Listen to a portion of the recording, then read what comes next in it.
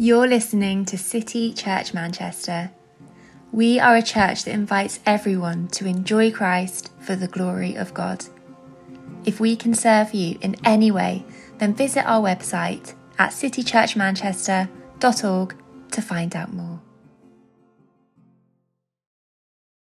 Well, we're going to have our Bible reading now, so do pick up your Bibles. And for those of you who are new, again, it's wonderful to have you with us.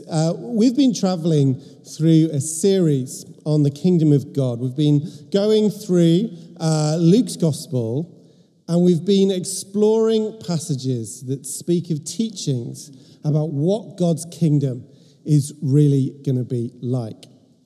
Now, we're going to be completing our series today before we enter our Christmas season of talks. And we're going to be looking at Luke chapter 19, reading from verses 28 to 48. So Luke 28 to 48. So Luke chapter 19, starting at verse 28. After Jesus had said this, he went on ahead, going up to Jerusalem. As he approached Bethphage and Bethany at the hill called the Mount of Olives, he sent two of his disciples, saying to them, "Go to the village ahead of you, and as you enter it, you will find a colt tied there, which no one has ever ridden. Untie it and bring it here. If anyone asks you, 'Why are you untying it?' say, 'The Lord needs it.'" Those who were sent ahead went and found it just as he told them. As they were untying the colt, its owners asked them, "Why are you untying the colt?" They replied, "The Lord needs it." They brought it to Jesus, threw their cloaks on the colt, and put Jesus on it. As he went along, people spread their cloaks on the road. When he came near the place where the road goes down the Mount of Olives, the whole crowd of disciples began joyfully to praise God in loud voices for all the miracles they had seen. "Blessed is the King who comes in the name of the Lord. Peace in heaven and glory in the highest." Some of the Pharisees in the crowd said to Jesus, "Teacher, rebuke your disciples." "I tell you," he replied, "if they keep quiet, the stones will cry out." As he approached Jerusalem and saw the city, he wept over it and said, "If you, even you, had only known on this day what would bring you peace, but now it is hidden from your eyes. The days will come upon you when your enemies will build an embankment against you and encircle you and hem you in on every side.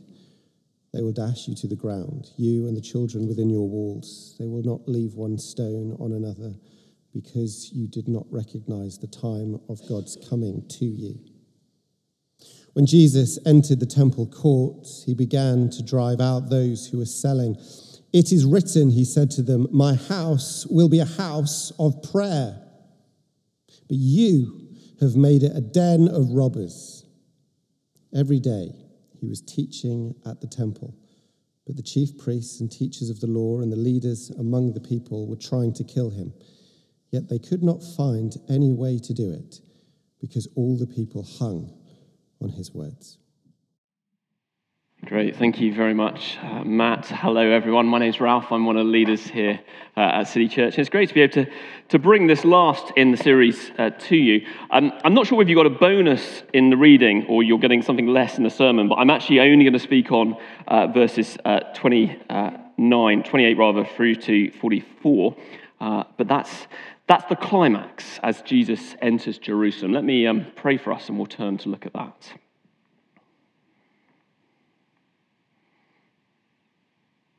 Heavenly Father, we pray that the words of my mouth and the meditations of our hearts might be pleasing in your sight, our Lord, our rock, and our Redeemer. Amen. Well, thank you so much if you're one of the people who came along last weekend to the Northern Gospel Project launch conference. It was a wonderful, wonderful event. We had more than 100 church members with us on a Saturday from churches all over the city. And then on the Friday, we had almost 60 church leaders from cities such as Manchester, Liverpool, up into Leeds. It was just fantastic. And it was wonderful to see people from City Church, but also people from Grace Church, CCM, St. Martin's, Trinity Church, Grace Church, all rubbing shoulders together as we thought about what God might do if we worked together for the gospel in this city. I think it was a great success as a conference. I know it was a much better success than the day we decided to launch the Northern Gospel Project online, because we managed to choose what I'm pretty certain is the worst day in history to launch something online. We chose to launch it on the 8th of September, 2022. People remember what that day was? It's the date that the nation, the world, began to mourn for Queen Elizabeth II.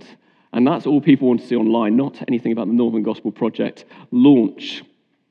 On that day, as well as mourning for the Queen, people started to ask questions about what our new king, King Charles III, would be like. Would he be a good king or a bad king? Would he rule like his mother, or would he be radically different?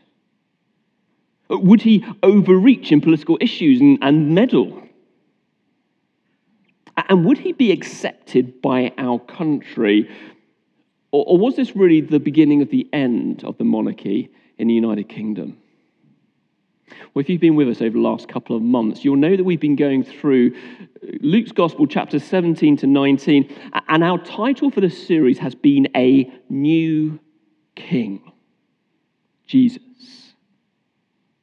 We've seen what kingdom faith looks like. We've seen how to approach the King. We've seen the cost of following King Jesus. We've thought about how we invest in the kingdom. And today, at the end of Luke chapter 19, the King, King Jesus, finally enters his capital city, Jerusalem, as king. And as we look at these verses today, we're going to think about two questions. First up, what sort of king are you looking for? What sort of king are you looking for? Now, the Jewish people in the first century, they were definitely looking for a king. The Old Testament is full of anticipation of a king that would come. The Hebrew name for this king was Messiah. In Greek, that word is Christ. Boy, this Messiah was what they really wanted to see. They were told that the Messiah would be in the line of David. Someone descended from King David, someone like King David, a king who would rule justly and mercifully, a king who would walk closely with the Lord, a king who would restore to the Israelites what was rightly theirs, the city of Jerusalem, the country that they'd been given by the Lord. They were waiting for someone to do that. And they were longing for that to happen. You see, for the past nearly 100 years, Jerusalem had been under Roman rule. The superpower of the day held Israel in a vice-like grip. Yes, Rome allowed there to be a puppet king, the Herods who were Jewish. Rome allowed the puppet king Herod to notionally rule the nation. But everyone knew that the real power rested in Rome. The mere presence of the Romans in Jerusalem, that was humiliating to the Jews. Their total subjugation was a blot on their history that could never be washed away. And so the Jews, they were longing for a king. And the Old Testament gave them reason to be expectant. Psalm 74 spoke about a king who would come from God to bring salvation and to crush Israel's enemies. Isaiah chapter 51 promised that God would act as he had acted in past generations to cut their enemy to pieces and to pierce the monster that opposed them. And the Jews heard that. They thought that monster's Rome. And now, in Luke chapter 19, verse 28, the king arrives in Jerusalem. And take a look at what he orders the disciples to do in verse 30. I wonder, have you ever been to watch a Champions League match at the Etihad? Yeah? Anyone been to see a Champions League match at the Etihad? It is a fantastic spectacle, okay? If you haven't, and it sounds like most of you haven't, you need to go and see a Champions League match. Fortunately, unlike Man United, you can see Champions League matches quite a lot at the Etihad. And you get there, and if you get there early, at the start, there's this incredible light show, one of the most fantastic light shows you've ever seen. And then suddenly, over the speakers, the Champions League anthem plays. And the whole stadium boos. They boo because the Champions League anthem symbolizes UEFA being there.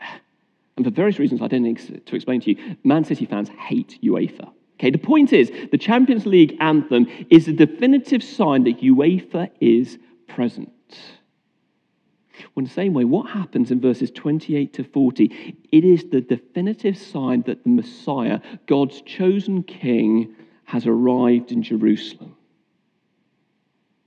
The people, they laid their cloaks on the ground, verse 36, just like they did for King Jehu in 2 Kings chapter 9. They're giving Jesus the red carpet treatment. And then Jesus is seated on a donkey, a colt. The donkey was like the peacetime motorcade for the king of Israel. Listen to this prophecy. It's from Zechariah chapter 9 and verse 9. 500 years before the birth of Jesus, Zechariah prophesied of a day to come when God's Messiah, God's chosen king, would arrive in Jerusalem. Listen to what he says. He says, "Rejoice greatly, daughter Zion. Shout, daughter Jerusalem. See, your king comes to you, righteous and victorious, lowly and riding on a donkey, a colt, the foal of a donkey." Do you see what's happening in Luke chapter 19? The Champions League anthem is playing. God's chosen king, the Messiah, has arrived. And the disciples, they recognize that. That's why they cry out in verse 38, using the words of Psalm 118. They say, "Blessed is the king who comes in the name of the Lord." He's here, they're saying. He's here. The Messiah has finally come. The warrior king that we were all waiting for. The one who is going to smash the Romans, drive them out, restore the kingdom to Israel. He's here. Well, hey, let's have a party. And they were right. But they were also very, very wrong. What do I mean?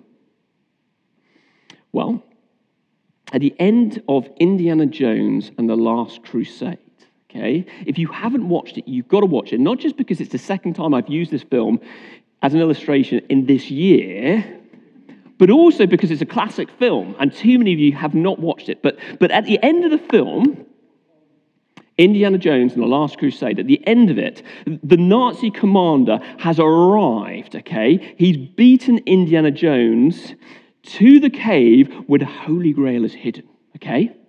And he's there. He's passed all the tests to get to the cave, and just one test remains. You see, the cave is full of cups, full of possible grails, hundreds of them. And he has to choose the right grail. If he chooses the right Holy Grail, that the cup that Jesus was supposed to have drunk from on the night before he died, if he chooses the right grail, he'll have eternal life. If he doesn't, he'll drop dead. And one of his assistants passes him a cup, an ornate, beautiful, gold, jewel-encrusted cup.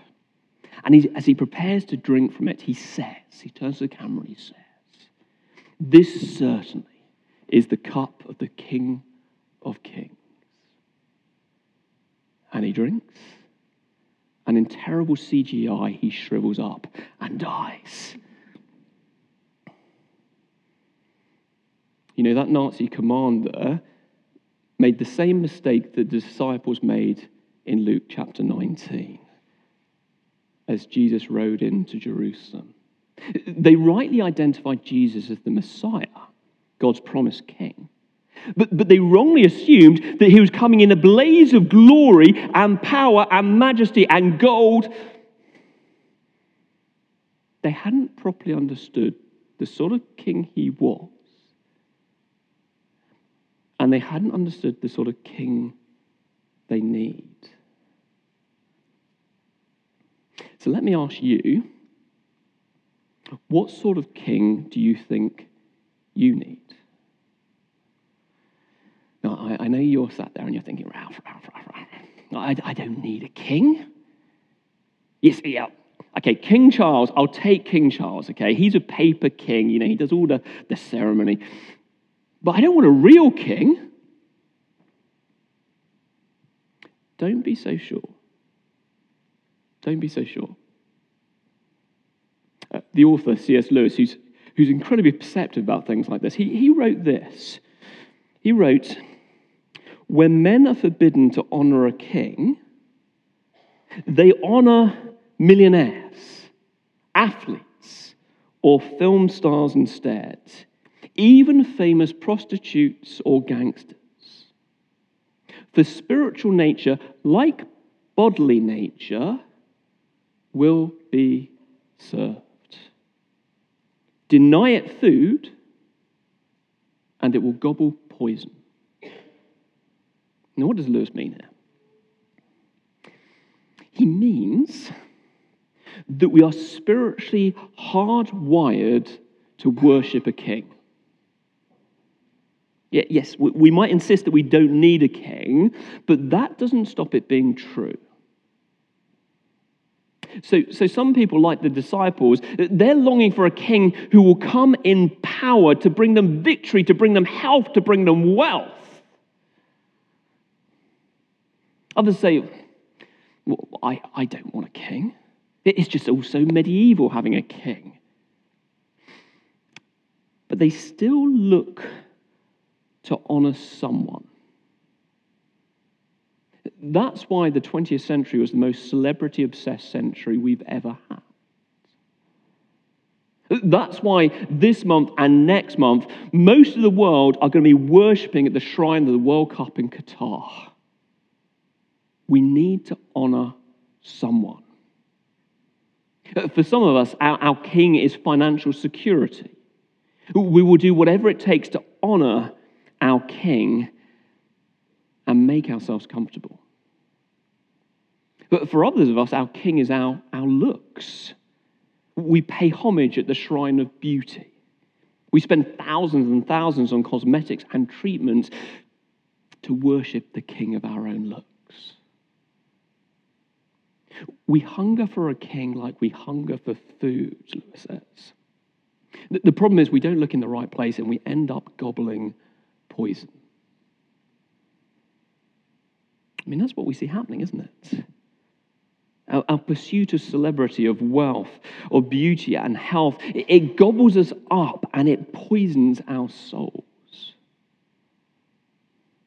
So what king are you looking for? Do you know what king you need? The disciples got it wrong. They thought they needed a king to kill for them. Instead, they needed one to die for them. They thought they needed a strong king, but instead they needed a weak one. J.R. Tolkien finished The Lord of the Rings in 1948, just a few years after the end of World War II.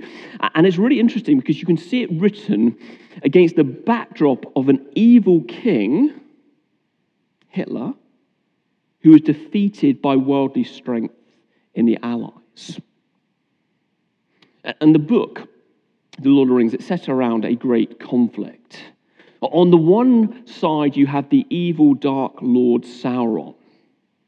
And throughout the book, he and his servants, they are desperately scouring over Middle-earth, searching to find a terrible, terrible weapon, the Ring of Deadly Power. Now, had Sauron found that ring, he would have been able to use it to conquer Middle-earth and to make sure everyone was under his reign and power. And his worst fear, Sauron's worst fear, the thing he dreaded more than anything else, was that his enemies, who he knew had discovered the ring already, he feared that his enemies would use that ring against him. But at the climax of the book, the two hobbits, Frodo and Sam, instead of using the ring, they destroy it. And the lesson? True strength is demonstrated not by wielding power, but by giving it up. The king we need came in weakness, not power. He came that way because our greatest need is not for victory, is not for wealth, is not for comfort, but for peace. Verse 38. Did you notice that? Peace in heaven. Peace with the God who made us, but who we push to the very periphery of our life. And that can only come through a king who rode into Jerusalem on a donkey, not a battle horse. A king who ascended a cross of shame, not a throne of comfort. A king who was crowned with thorns, not gold. That is the king we need. One who laid down his power rather than taking it up. So let me ask you a second and a final question. Will you bow the knee? Will you bow your knee? That King Charles' succession to the throne, it really did divide media opinion. So most people on social media, they were very polite, they wanted to respect the Queen and they didn't want to rush to say too much. But there was a small group of people who said, now is the time that we should become a republic. We don't need a king anymore. Well, in the same way, Jesus' arrival in Jerusalem, it divided public opinion. Some, like the disciples, rejoiced. Verse 37, they hailed Jesus as king. But the Pharisees, the Jewish leaders, the ones who should have been there at the front of the queue, welcoming in the Messiah, look at how they respond. Verse 39, teacher. Notice they call him teacher, not king. Teacher, rebuke your disciples. Shut them up. Tell your disciples who you really are. Tell them that you're just a teacher. And look at how Jesus responds, verse 40. I tell you, if they keep quiet, the stones will cry out. Ouch. Rocks can see what the religious elite cannot. The lifeless knows true life when it sees it, while the living does not. We do well to pause and ask, why was it that the Pharisees rejected Jesus as king? Why do people today refuse to bow the knee to Jesus? It is tempting to think that it's because of a lack of evidence. But we need to realize that almost always is not the case. I mean, the Pharisees, the religious leaders here, they had mountains of evidence. They had all the miracles that Jesus had performed. I mean, that is what caused the disciples in verse 37 to joyfully praise God. They'd seen the miracles. He had shown them in numerous ways that he was king over sin, over Satan, over death. He'd cast out demons. He'd given sight to the blind. He'd given hearing to the deaf. He'd cleansed the leper. He'd enabled the lame to walk. He had even raised the dead to life. And just days after this encounter, Jesus would perform the greatest miracle of all, rising from the dead on the third day, victorious over sin and death. When I first began looking into Christianity, almost 25 years ago now, this was the thing. This was the thing that I just could not find any way around: the empty tomb. You see, if Jesus hadn't really risen from the dead, if he was still in the tomb, then surely the public authorities would have just produced his body. What you're saying is nonsense. Look, here's the body of Jesus. He's dead. But maybe the disciples stole the body. Perhaps that's plausible, isn't it? Until you realize what happened to the disciples afterwards. You see, if the disciples had stolen the body, if they knew that it was just a great hoax, why would every single one of them, except one, die as martyrs for their belief that Jesus has risen from the dead? If they knew it was not true, why would they do that? I could never get my head around the historic evidence of the empty tomb. Nor could I explain how come Jesus so accurately fulfilled all of the Old Testament prophecies about him. I mean, we've seen that today, haven't we? How Jesus rode into Jerusalem on a colt, the foal of a donkey, just as Zechariah 9 had said he would. He was born in just the place that the Old Testament said he would be born in. He was born in Bethlehem. He was of the tribe that the Old Testament said he would be of. He was of the tribe of Judah. And he was a Nazarene, just as the Old Testament said he would be. I quoted from Isaiah chapter 51 earlier on. Remember that? The picture of the great warrior king from the Lord? Well, just 2 chapters later, in Isaiah chapter 53, remember this was written 700 years before Jesus came? Listen to what it says about that warrior king now. It says, he was despised and rejected by mankind, a man of suffering and familiar with pain, but he was pierced for our transgressions. He was crushed for our iniquities. The punishment that brought us peace was on him, and by his wounds we are healed. Fulfilled exactly in Jesus' coming. Friends, the evidence is compelling. And the religious leaders knew that. But they were there. They saw the miracles with their own eyes. And they knew their Old Testaments far better than we do. And yet they still rejected Jesus. Why? Well, it wasn't because they couldn't believe. It was because they wouldn't believe. Just turn over the page backwards, just a little bit to the passage we looked at last week with Matt, the parable. Now, the parable of the 10 minas, Jesus told it to describe what was just about to happen. And notice the reason in verse 14 why the citizens of the city rejected the man as their king. Verse 14, it was because they did not want him to be their king.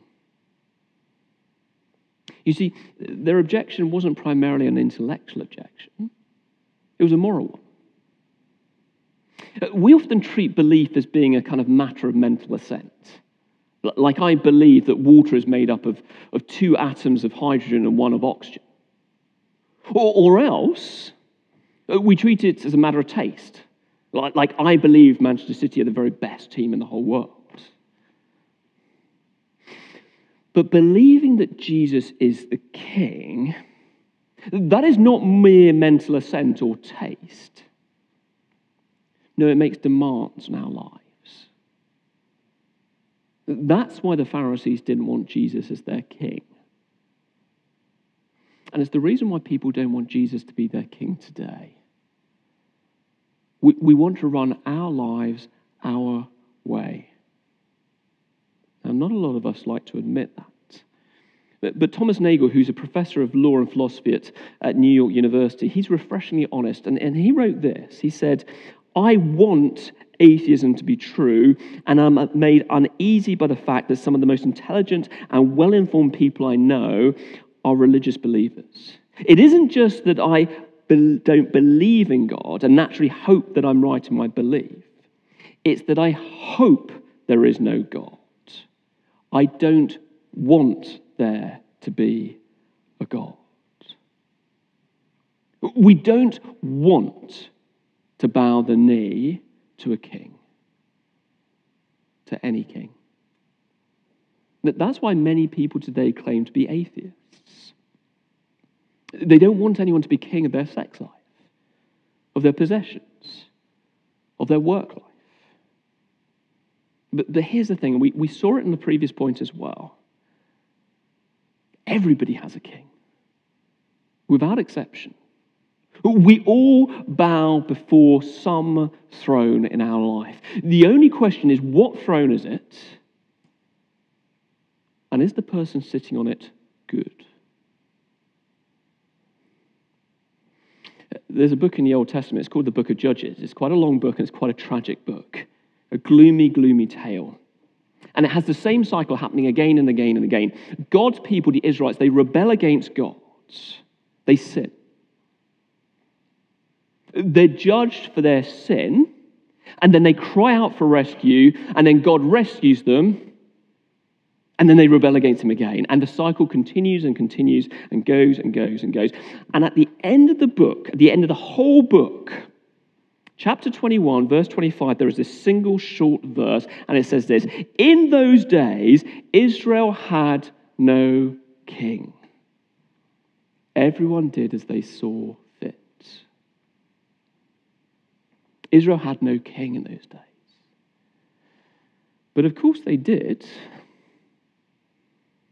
The people had millions of kings. They bowed to their own desires. In C.S. Lewis's words, they gobbled up the poison of their own uncontrollable desires. And the book of Judges tells us that it consumed them. So who are you going to bow the knee to today? Before we close, just take a look at verses 41 to 44 of Luke 19. Jesus is describing what will happen 40 years later when Rome, under Emperor Vespasian, goes to invade Jerusalem and razes the city to the ground. I guess it begs the question, well, why does Jesus say this at this point? And here's the reason, I think. Jesus wants the religious leaders, the Pharisees, the chief priests, he wants them to know what the one that they are currently bowing the knee to will one day do to them. Because, that's what the Pharisees and the religious leaders did. They bowed the knee to Rome. Just 1 week later, it's recorded in Luke chapter 22, the chief priests, the teachers of the law, the elders, they would hand Jesus over to the Roman governor Pontius Pilate. Pilate alone could execute someone in Israel. And because the Jewish leaders so didn't want to bow the knee to Jesus, the only way they could get rid of him was by bowing the knee to Rome, who'd kill off Jesus for them. They bowed the knee to the one who would eventually come and destroy them. My friends, we all have a king. we all bow the knee to that king. The only question is, do you bow your knee to a king who will destroy you, or to a king who will save you? Who do you bow your knee to?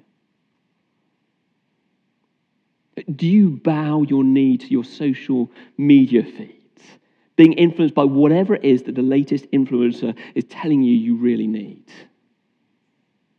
Do you bow your knee to your sex drive, letting it dictate how you spend your time and your money, where you look for love, and the sort of risks you're willing to run in order to find it? Do you bow your knee to your boss at work, determined to win their approval, whatever the cost, whatever the hours, whatever they demand, because you want their approval? Do you bow your knee to your own sense of self-identity, not realizing that it will crush you because you were never made to bear the weight that will put on your soul? Or will you bow your knee to Jesus, the King who, verse 42, when he saw the city, when he saw it in its rebellion against him, he wept. You see, this is a good king. This is a king who knows you inside out, who made you, who loves you, a king who wants the very, very best for you, who is willing to die in your place, taking the punishment that you deserve, who has come into your life on a peaceful donkey rather than on a mighty horse, who has come to save you, not destroy you. Will you bow your knee to a king like that today before it's too late?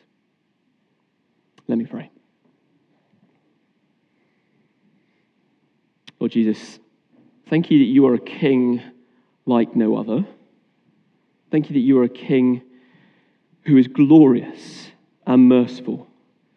Thank you that you are a king who came in weakness, who set aside his power so that he might save and save us entirely. Oh Lord, help us to bow the knee before King Jesus today. Amen.